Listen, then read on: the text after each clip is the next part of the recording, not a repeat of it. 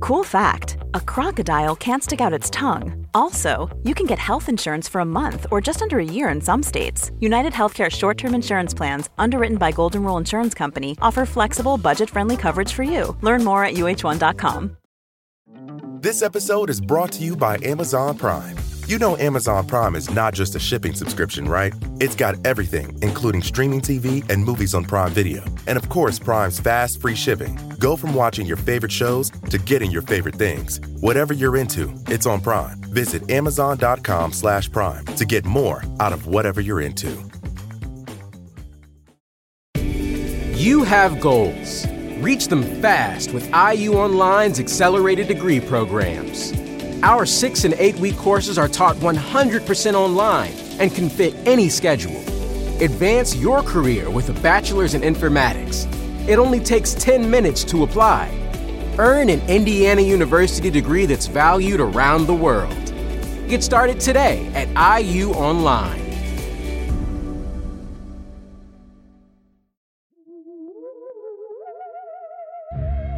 At around 1:30 a.m. on August 1st, 1947, Sergeant Elmer Taft hitched a ride on a B-25 bomber leaving McCord Field, Washington.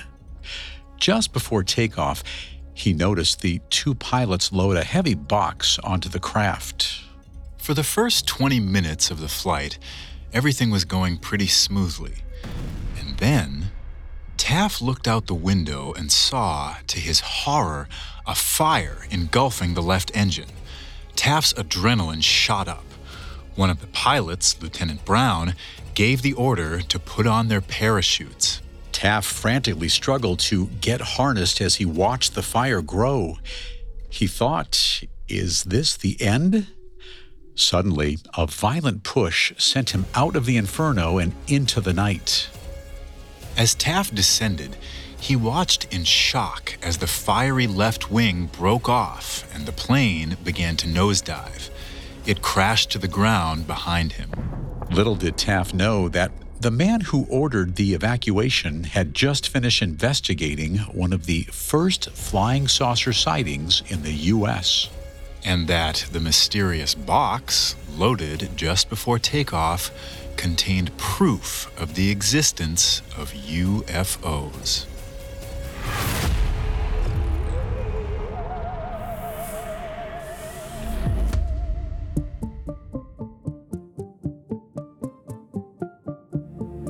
Are we alone? Have we been alone?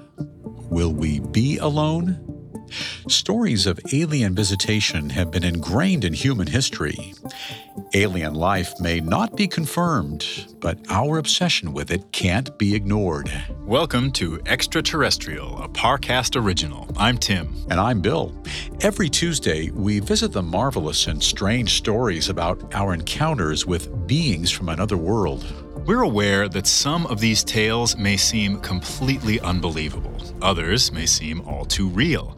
But these stories shed light on human nature, human beliefs, and human psychology. And each story has garnered thousands, if not millions, of true believers. And for that reason, we think they're worth exploring.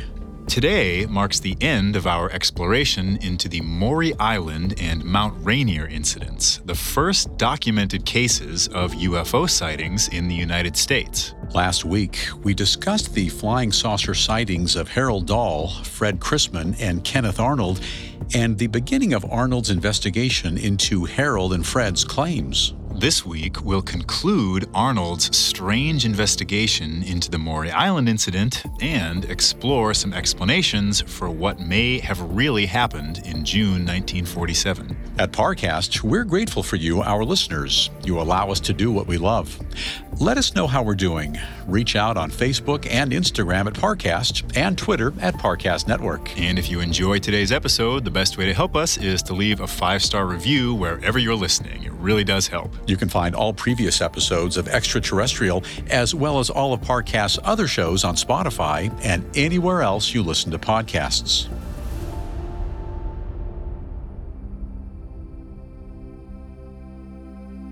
After seeing 9 flying saucers near Mount Rainier, Washington, aviator Kenneth Arnold was hired by magazine editor Raymond Palmer to investigate similar claims made by Harold Dahl and Fred Chrisman in Tacoma. Arnold began his investigation on July 29, 1947. After listening to the two men's stories and inspecting slag fragments they claimed came from the saucers, Arnold called in his friend, Captain Emil Smith, and military intelligence officers Lieutenant Frank Brown and Captain William Davidson. He hoped they could help make sense of the mystery. After speaking with Fred and Harold and studying the slag fragments themselves, Brown and Davidson were convinced that the two men were lying, much to Arnold's disappointment. However, the officers agreed to take some of the slag with them back to Hamilton Field, California to be tested. Just before 9:30 a.m. the next morning, Kenneth Arnold received a phone call from Fred Chrisman informing him that Brown and Davidson's plane had crashed. An icy chill ran down Arnold's spine. He was in complete shock. After a few seconds, he hollered for Smith to come out of the bathroom and gave him the phone. When Fred told Smith the news, his face went white. Smith began making calls to McCord Field. He was able to get confirmation of the crash and that 2 of the 4 men on the plane had died. However, his contacts didn't reveal any names. Arnold was shaken. He paced back and forth, trying to figure out what to do next. He wanted out of the investigation. He called the man who hired him, Raymond Palmer, and told him that he was quitting. He even offered to return the $200 Palmer had paid him for the job. But before Arnold could finish, Fred Chrisman burst into the hotel room. He snatched the receiver from Arnold's hand and told Palmer about the crash. As Arnold listened, he thought Fred's tone was strange. He was so enthusiastic, so unshaken. Could Fred be hiding something from him? Arnold grabbed the phone back. Palmer very seriously told him to end the investigation and not to take the slag with them when they left Tacoma. But when he hung up the phone, Arnold reconsidered. Despite every ounce of him saying he should quit, there was a lingering need to continue in the back of his mind. Perhaps it was curiosity to see where this whole thing would take him. Or maybe it was a feeling of guilt over the deaths of Brown and Davidson. Both men were so kind and willing to believe in Arnold's saucer story. Now they may have perished because of it. Against his better judgment, Arnold decided that he wasn't going to leave until the job was done. He still wanted to see Harold's boat, the one that was damaged the day Harold saw the flying saucers. They all agreed to look at it the next day. Not long after they called Palmer, Arnold and Smith got another call from reporter Ted Morello, who'd been receiving mysterious tips about what was going on in room 502. He had just finished an interview with a survivor of the plane crash, one Sergeant Elmer Taff, and wanted to know if Arnold and Smith would be interested in listening to it. Arnold said yes right away. He and Smith agreed to meet the following day. Later that evening, Morello phoned again. The same anonymous informant who'd been telling him about the conversations in room 502 was now claiming that the B-25 bomber that crashed was shot down by a 20-millimeter cannon. Arnold and Smith looked at each other in confusion. Shot down? By who? The Russians? Or could the U.S. military have shot down one of their own? Were Brown and Davidson the targets? And if so, did that mean Arnold and Smith were next? But the informant wasn't done. He began rattling off a series of outlandish proclamations. According to the informant, Arnold was shot at while recently flying in Oregon. Smith was attacked while flying over Montana. 2 planes that crashed earlier in the year, one at LaGuardia Airport and one in Copenhagen in May, were caused by sabotage. And finally, Smith was going to be summoned to Wright-Patterson Base for interrogation on August 5th. Arnold furrowed his brow. What did any of this have to do with flying saucers? The whole thing was getting weirder and weirder by the hour. When they hung up, Arnold and Smith were more than confused. For starters, Arnold had no recollection of being shot at while flying over Oregon, and Smith never flew over Montana as a United Airlines pilot. So how could he have been under attack? Where was this source getting his information? These questions stayed with them as they fell asleep that night. The next day, August 2nd, Arnold and Smith met with Ted Morello at his United Press office. As chance would have it, the building was located across the street from the Winthrop Hotel where they were staying. Sitting in the musty newspaper building, Morello, a congenial man who seemed concerned for them, retrieved the recording of Taff and hit the play button. The two carefully listened to the grisly recording of Sergeant Taff and his account of the Kelso crash. Neither wanted to betray any emotion, especially to a journalist. When the tape ended, all Arnold said was, "Wow, what an experience." But deep down, he was heartbroken. Sergeant Taff confirmed that neither Brown nor Davidson had survived the crash. As Arnold and Smith left the office and drove to inspect Harold's boat, Arnold couldn't get the two fallen officers out of his mind. But Arnold knew that he couldn't let them die in vain. By the time they arrived at the docks, Arnold mustered all the strength he could to focus on inspecting Harold's boat, and he was able to put his emotions aside for the time being. When they got to the boat, Arnold and Smith were unsure of what exactly they were looking at. For starters, the boat was a lot smaller than they had imagined. Arnold was led to believe that it was the size of a harbor patrol boat. If 20 tons of slag had crashed onto Harold's boat, it surely would have sunk. The damage was minimal. Much of the broken deck was repaired already, but even then, it barely showed signs of surviving a UFO attack. Arnold couldn't hide his frustration. It was becoming increasingly obvious that this whole thing was a waste of time. 2 men died because of this bizarre investigation, and now a key piece of supposed evidence turned out to be a load of nonsense. All Arnold wanted to do was go back to the hotel and rest. Fred promised to take them to Maury Island if they changed their minds. Arnold vaguely said, perhaps. Arnold and Smith got back into Smith's car. Fred watched them leave, smiling and waving enthusiastically. Arnold didn't have the energy to think about his strange demeanor. Arnold needed a cigarette. It was obvious that Harold and Fred were lying. On top of all that, he still didn't have any explanation as to how his friends died. A smoke seemed like the perfect antidote to calm him down. But he and Smith were both out. Arnold volunteered to go to the hotel lobby to buy some more.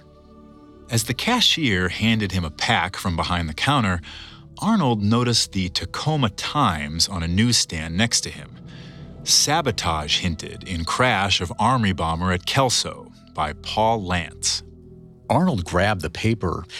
Lance knew about the mysterious informant, about the events happening in room 502, about Brown and Davidson, the Kelso crash, everything.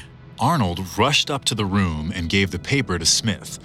Arnold was shaking, barely able to light the cigarette bouncing up and down between his lips. Finally able to take a drag, he watched as Smith read the article and went white. How in the world did he have all this information? Maybe Fred and Harold were the ones leaking to him. They tried to get a hold of Fred, but there was no answer. Then they tried Harold. No answer. Where were they? After a few hours of searching, the phone rang, but it was neither Harold nor Fred.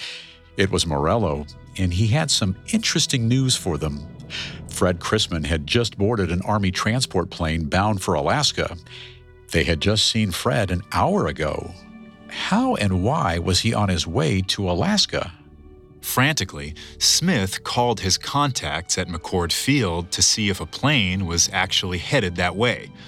There was a flight in the air, the base confirmed, but they couldn't share the passenger list. There was a frantic knock at the door. The two men jumped. Their nerves were getting the better of them. Arnold cautiously peered through the peephole and was shocked to see Harold. After letting him in, Arnold demanded to know where Harold had been. Harold replied that he was at the movies. The movies? People were dying, and this man decided it would be a good time to see a movie? Arnold asked if Harold knew that Fred was on his way to Alaska. Harold responded calmly that he didn't know. Frustrated beyond measure, Arnold lit up another cigarette, told Harold he'd see him tomorrow, and went to bed. Nothing about the day made sense. At 9 a.m. on Sunday, August 3rd, Arnold, Smith, and Harold went to breakfast. During the meal, Smith excused himself to make a phone call. When he returned, he told Arnold that he needed to meet with someone. He instructed Arnold to go back to the hotel, lock the door, and wait for him to return at noon. Arnold didn't want to be left in the dark and was about to protest, but he saw the knowing look in Smith's eye, a reassurance that he could still trust him. Instead of fighting his friend, Arnold returned to the hotel to wait. Noon came and went with no sign of Smith. Then came 1 p.m. and still no Smith. Where was he? Finally, at 2 p.m., there was a knock on the door. Arnold opened it and was relieved to see Smith. But he wasn't alone. Standing next to him was Major George Sander, S2 Army Intelligence. He was convinced that Arnold and Smith were victims of a UFO hoax. Coming up, Major Sander reveals the truth, and the investigation takes one more disturbing twist before Arnold leaves Tacoma. This episode is brought to you by Amazon Prime. You know Amazon Prime is not just a shipping subscription, right? It's got everything, including streaming TV and movies on Prime Video. And of course, Prime's fast, free shipping. Go from watching your favorite shows to getting your favorite things. Whatever you're into, it's on Prime. Visit Amazon.com/Prime to get more out of whatever you're into. Now, back to the story. On the afternoon of August 3rd, 1947, Kenneth Arnold found himself standing in front of Major George Sander. During breakfast, Smith had called McCord Field and was put in touch with Sander, the man investigating the Kelso crash. Arnold and Smith were hoping he could shed some light on what was going on. Arnold told Sander his story in the same facts-only way he had done with Brown and Davidson. When he finished, there was silence. Finally, it was Sander's turn. In Sander's estimation, Arnold and Smith were the victims of a cruel hoax played by Harold and Fred. The government was in the early stages of their own investigation, but Sander's initial conclusion was that the B-25 crash was simply a tragic accident. As of now, there was no proof of any foul play. A sense of relief overcame Arnold. Brown and Davidson weren't victims of sabotage, no sinister government conspiracy, and he finally had confirmation that military intelligence was on the case. He no longer needed to play investigator. It was time to head home. Sander walked over to a pile of the slag fragments and examined them. He told Arnold that military intelligence would still test them to be thorough. He went around the room and gathered every single piece of slag he could find. Arnold found it strange that Sander meticulously gathered every piece of fragment. Arnold wanted to keep one for himself, but Sander demanded on taking it all. He wanted to make sure he didn't leave anything behind. Arnold obliged, but a thought occurred to him. This Major Sander is a pretty smooth guy, but he's not smooth enough at this point to convince me that these fragments aren't pretty important in some way. After gathering every slag fragment and putting them in the trunk of his car, Sander motioned for Arnold and Smith to get in the car. He had something he wanted to show them before they left town. Arnold found this odd, but he knew he couldn't say no to a military officer. During the drive, Arnold saw a large sign on the road that read Tacoma Smelting Company. Smelting is the process of using heat to extract the usable metals from their ores like silver, copper, or iron. The leftover material that isn't used after the smelting process is known as slag. As he peered out the window, Arnold saw that they were driving by piles of lava-like smelter slag. Most of what he saw looked nearly identical to the slag fragments Fred and Harold had shown them, the same ones wrapped in a hotel blanket in the back of Sander's trunk. Arnold's mind began racing. He thought that Sander might be right. Maybe he and Smith had been the victims of a hoax. Sander found a spot on the side of the road and parked. When they got out, Arnold and Smith immediately began examining the slag in front of them. To Arnold, it looked a lot like the slag Fred had given them. And yet, something felt off. He later said, "To give you an idea as to how I evaluated this in my mind, close your eyes and have someone hand you a rock, a piece of brass, a piece of steel, a piece of aluminum, and a piece of copper. If you try this, as I have many times, you will notice that each one of these items has a particular feel to your fingers.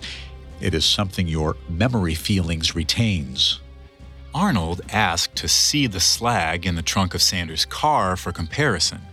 Sander said no. Arnold was taken aback by the blunt response. He tried to get a read on Sander, but Sander betrayed nothing. After a few more minutes of inspection, all three men loaded back into the car. As they drove back to the hotel, Arnold sat in the back seat tossing the slag from hand to hand. The smelter dump was awfully convenient for anyone hoping to pull a hoax. But did Fred and Harold think Arnold and Smith were too dumb to not eventually come across it themselves? As they pulled up at the Winthrop Hotel, Sander once again told the two pilots that in a few weeks they would each receive a report from military intelligence about the B-25 Kelso crash, a report proving that this whole thing was a hoax. Arnold and Smith packed their suitcases in silence. Arnold wondered if Sander had lied to them to get them to leave, if the military would mislead its tax-paying citizens. But he set aside his lingering questions. He needed to get out of Tacoma. They checked out of room 502, hopped in their car, and revved the engine. But Arnold couldn't go without making one last stop. They had to say goodbye to Harold Dahl. Arnold gave directions while Smith drove. After 10 minutes, they arrived, but something was off. The house Arnold had been to less than a week earlier, the one where Harold had taken him to see the black slag, was empty. Not just empty. The place was covered in cobwebs and dust. It looked like it had been abandoned for months. Arnold raced around the outside of the house, peering through the frosted windows, coughing as he kicked up dust. The layout of the house looked exactly as he had remembered, and yet not a piece of furniture nor a soul in sight. No piano by the door, no radio next to the window. Perhaps he got the streets mixed up. They drove back to the main road, and Arnold gave Smith the directions he had memorized. Once again, they came to the empty house. They tried it a few more times, and each attempt was met with the same result. Arnold was done.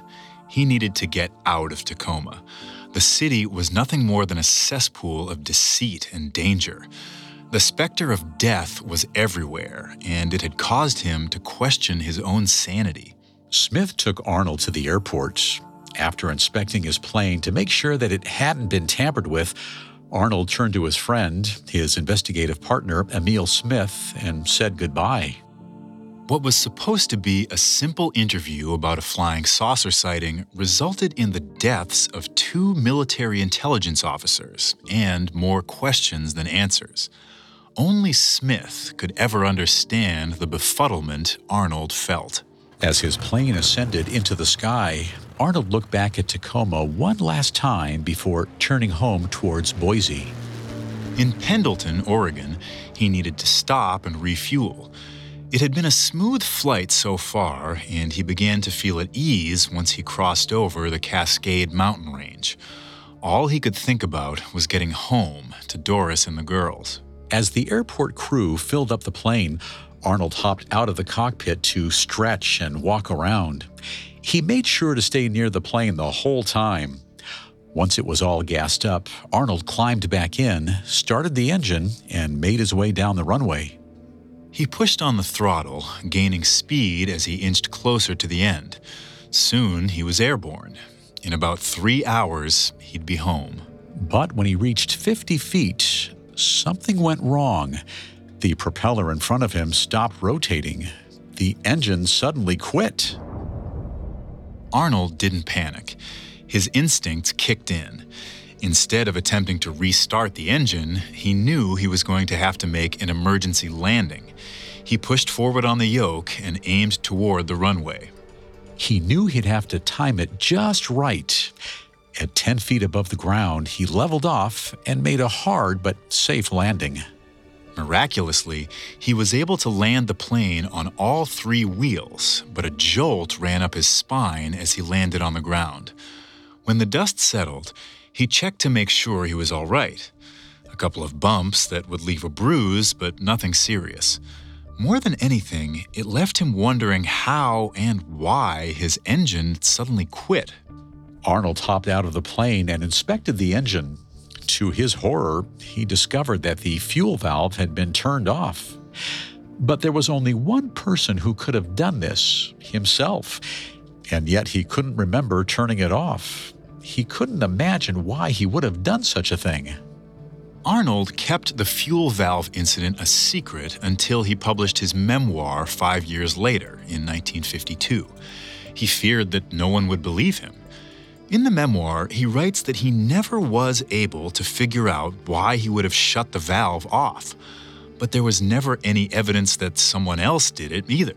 It became the mysterious and unexplained conclusion to a mysterious and unexplained investigation, an investigation that Arnold never quite gave up.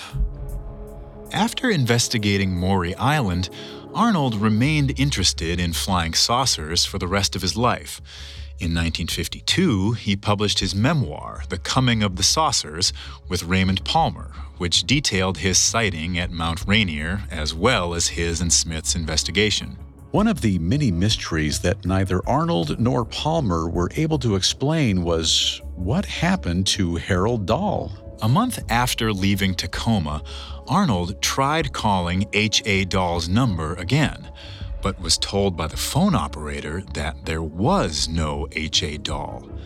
Just as when he arrived at the empty house, Arnold was left confused and frustrated. By the time his memoir had been published, Arnold still hadn't made contact with Harold. Like Fred Chrisman, Harold Dahl seemed to have inexplicably vanished. But neither Harold nor Fred had vanished into thin air. When we return, we'll discover what happened when the FBI interrogated Harold and Fred and unpack some of the mysteries behind Maury Island. Now, back to the story. The UFO sightings at Mount Rainier and Maury Island in June 1947 kicked off the UFO phenomenon that took the United States by storm. But the investigation that Kenneth Arnold conducted left him with more questions than answers, starting with the mysterious disappearances of both Harold Dahl and Fred Chrisman. As far as Kenneth Arnold knew, the two men up and vanished. Fred was on a plane to Alaska, and who knows where Harold had gone. The house he showed Arnold was deserted, and the phone operators had no record of H.A. Dahl. The last time Arnold ever saw Fred Chrisman was on August 2nd, 1947, at the Tacoma docks, and the last time Arnold saw Harold was the following morning at the diner. But unbeknownst to Arnold, both men were still in the Tacoma area. Their specific whereabouts are something of a mystery, But an August 19, 1947 FBI report sheds some light on what happened in the days following Arnold's departure. On August 5th, Fred walked into the Tacoma FBI office and asked if the Seattle FBI were investigating the Kelso B-25 crash. When told that they were not, Fred started rambling about sending rock fragments to Chicago to be analyzed. He claimed the results proved that they were from a flying disc. You have to wonder how a lab would know what material a flying saucer is made of if flying saucers hadn't been seen in the U.S. before Mount Rainier and Maury Island. The rambling diatribe clearly caught the interest of the FBI, whether it was because they actually believed what Fred was trying to sell or because they thought he might be hiding something from them, possibly involving the Soviets. Regardless of the reasoning, the FBI report says agents picked up Fred and Harold for interrogation on August 7th. The two men sat in a cold, dimly lit room and faced an onslaught of questions about the saucers. At first, both Harold and Fred changed their stories. They denied their earlier claims that the slag fragments they found were extraterrestrial, or that they had any association with UFOs at all. The FBI agents weren't convinced. They watched as both men shifted nervously in their chairs, unable to make eye contact and dripping sweat like leaky faucets. It took just a little bit of pressure for Harold and Fred to cave, and once they did, it was as if a dam had broken. Harold and Fred confessed that at the beginning of June 1947, they found some strange, alien-looking rocks on Maury Island. It was Fred's idea to write to science fiction magazine editor Raymond Palmer and tell him of their discovery. They revealed that Palmer responded to them and asked if the strange rock formations belonged to a flying disc. Harold told Palmer he thought they may be, and that some of the rocks had fallen onto his boat. However, Harold also told the FBI that he couldn't exactly remember what he had said to Palmer in their letters, and that the whole thing was nothing more than a joke, a way to try to add value to a story they were trying to sell. So why Raymond Palmer? Why would the magazine editor be so interested in these wild claims? And why bring in Kenneth Arnold? When Raymond Palmer took over the editing duties of Amazing Stories in 1938, he wanted to improve the periodical's image. While popular, it wasn't very well respected. He wanted to bring in fresh, talented writers.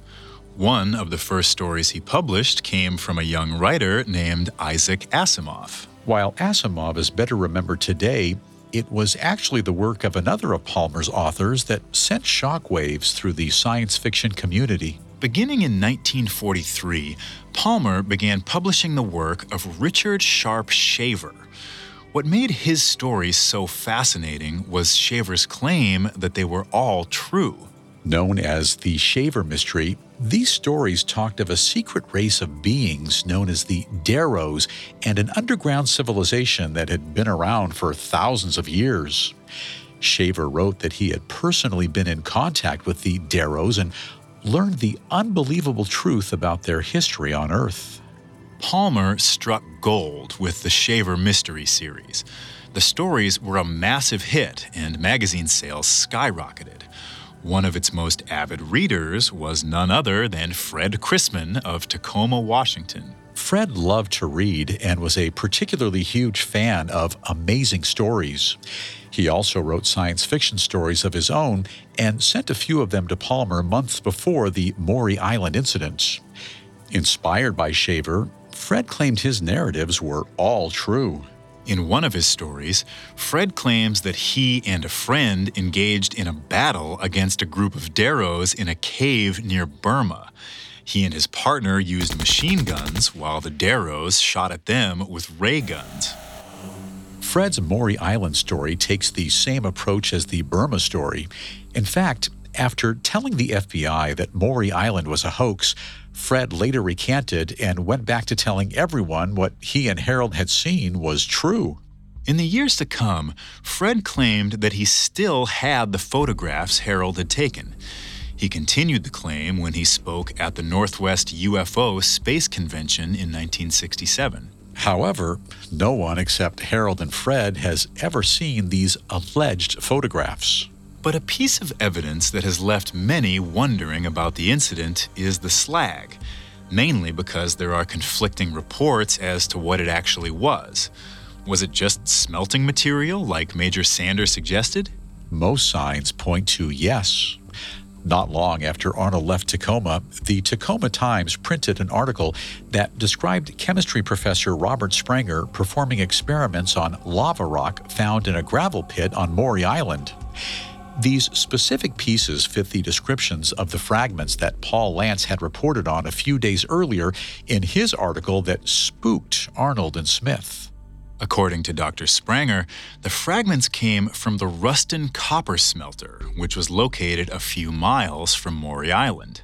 It is widely known at the time that residents of Maury Island would purchase slag from the smelter to build retaining walls for houses or use it for wall lining in ships.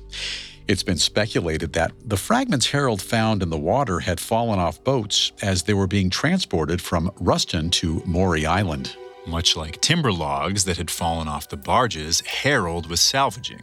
But Arnold never fully believed this explanation. In his memoir, Arnold includes an analysis report of 2 pieces of slag. One piece was from Ray Palmer, who claimed to have received it from Harold and Fred. The other piece came from the Tacoma Smelting Company, the place where Major Sander took Arnold and Smith on August 3rd. The report showed that Major Sanders' slag was, in fact, just typical slag from steel production. However, Harold and Fred's slag showed high traces of calcium and titanium. As Arnold's memoir points out, titanium at that time was widely used in constructing missiles and spacecraft, and calcium is used as a radiation deterrent. Could this be a piece of material from some otherworldly aircraft? Or was it material used to construct state-of-the-art guided missiles? But even if Fred and Harold's fragments are slightly different from the slag, there is one detail that challenges their claims. No one else has ever discovered the 20 tons of slag that supposedly fell into the water. No other witness has stepped forward to corroborate the 2 men's claims. 72 years after the incident, debates about the slag continue amongst ufologists, as do debates about some of the other strange elements of the Maury Island case, like the informant and the man in black. The informant feeding Ted Morello and Paul Lance information has never been discovered.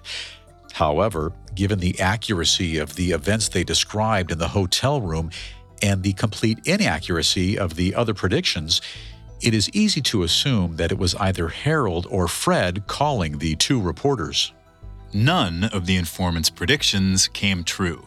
Smith was never called to Wright-Patterson Base for interrogation on August 5th, and no evidence of sabotage in the other airplane crashes was discovered. There was also no proof that the B-25 bomber carrying Brown and Davidson was shot down by a 20-millimeter cannon.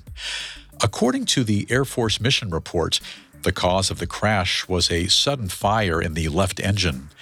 The wing ultimately broke off, causing the plane to nosedive and crash.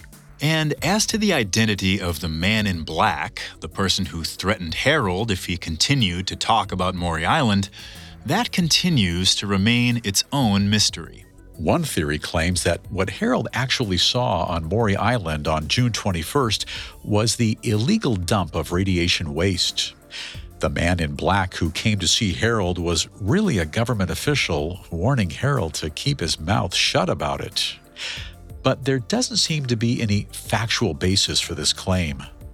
Despite the obvious signs that Maury Island was a hoax, the accuracy of Kenneth Arnold's Mount Rainier sighting is still something that is up for debate. Arnold never admitted that he was playing a hoax like Harold and Fred. In fact, to the day he died on January 16, 1984, the 68-year-old Arnold contended that what he saw was real. Arnold's sightings kicked off a national obsession with UFOs that would be solidified less than 2 weeks later when Mac Brazel found strange debris near Roswell, New Mexico. Throughout the rest of the summer, hundreds of people claimed to have seen flying saucers, many of which fit Arnold's saucer description. This ultimately led to an official government investigation dubbed Project Sign. Project Sign evolved into Project Grudge, which in turn became the now famous Project Blue Book. While the government found that Arnold was a credible witness, ultimately their conclusion was that what Arnold saw in the skies over Mount Rainier was nothing more than a mirage. One of the earliest UFO debunkers, Harvard astronomer Donald Menzel, mentions Arnold's sighting in his essay, The Truth About Flying Saucers, published in the June 1952 edition of Look magazine. Menzel believes that Arnold simply saw snow blowing off the sides of Mount Rainier at a turbulent speed. While there is definitely some merit to this explanation, it insinuates that Arnold, an aviator, wouldn't be able to tell the difference between an aircraft-like metal object and snow. Menzel took an academic approach, but other debunkers have erred more on the creative side. One theory is that Arnold misidentified meteors, and another more ridiculous theory says that Arnold saw a chain of pelicans. While we believe that Arnold may have seen something strange in the skies over Mount Rainier, there just isn't enough proof to confirm that it was something extraterrestrial. And because Harold Dahl and Fred Chrisman admitted to the FBI that their sighting was a hoax, we're giving the Maury Island and Mount Rainier incidents a combined score of 4 on the believability scale. 20 years after Maury Island, Fred Chrisman would find himself involved in another major scandal, the Kennedy assassination conspiracy. Early in the investigation, it was alleged that he was one of the 3 tramps photographed outside the book depository after the assassination. However, that was quickly debunked.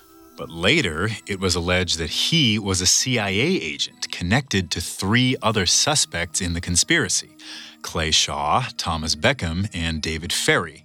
He testified for the grand jury in the Clay Shaw trial in October 1968, though his testimony had no real impact on the investigation.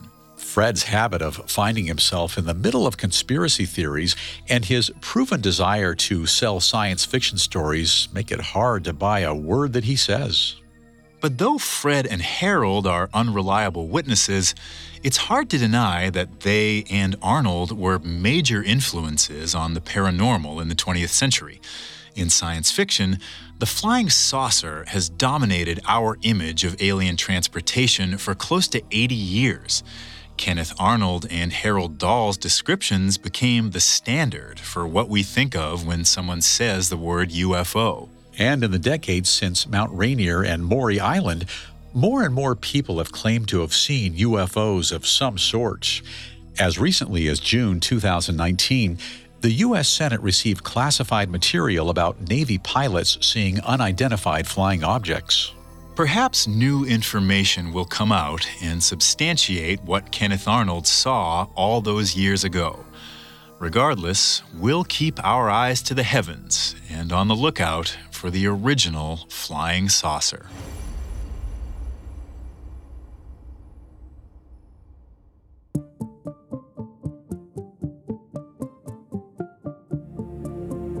Thanks for tuning in to Extraterrestrial. For more information on the Maury Island incident and Mount Rainier, amongst many sources, we found the Maury Island UFO incident, the story behind the Air Force's first military plane crash by Charlotte Lefebvre and Philip Lipson extremely helpful in our research. You can find all previous episodes of Extraterrestrial, as well as Parcast's other shows, on Spotify and anywhere else you listen to podcasts. New episodes come out every Tuesday. Several of you have asked how to help us. If you enjoy the show, the best way to help is to leave a 5-star review. And don't forget to follow us on Facebook and Instagram at Parcast and Twitter at Parcast Network. We'll see you next time. Extraterrestrial was created by Max Cutler, is a production of Cutler Media, and is part of the Parcast Network. It's produced by Max and Ron Cutler with sound design by Russell Nash. Production assistance by Ron Shapiro and Paul Liebeskind. Additional production assistance by Maggie Admire and Carly Madden. Extraterrestrial is written by Joe Guerra and stars Bill Thomas and Tim Johnson.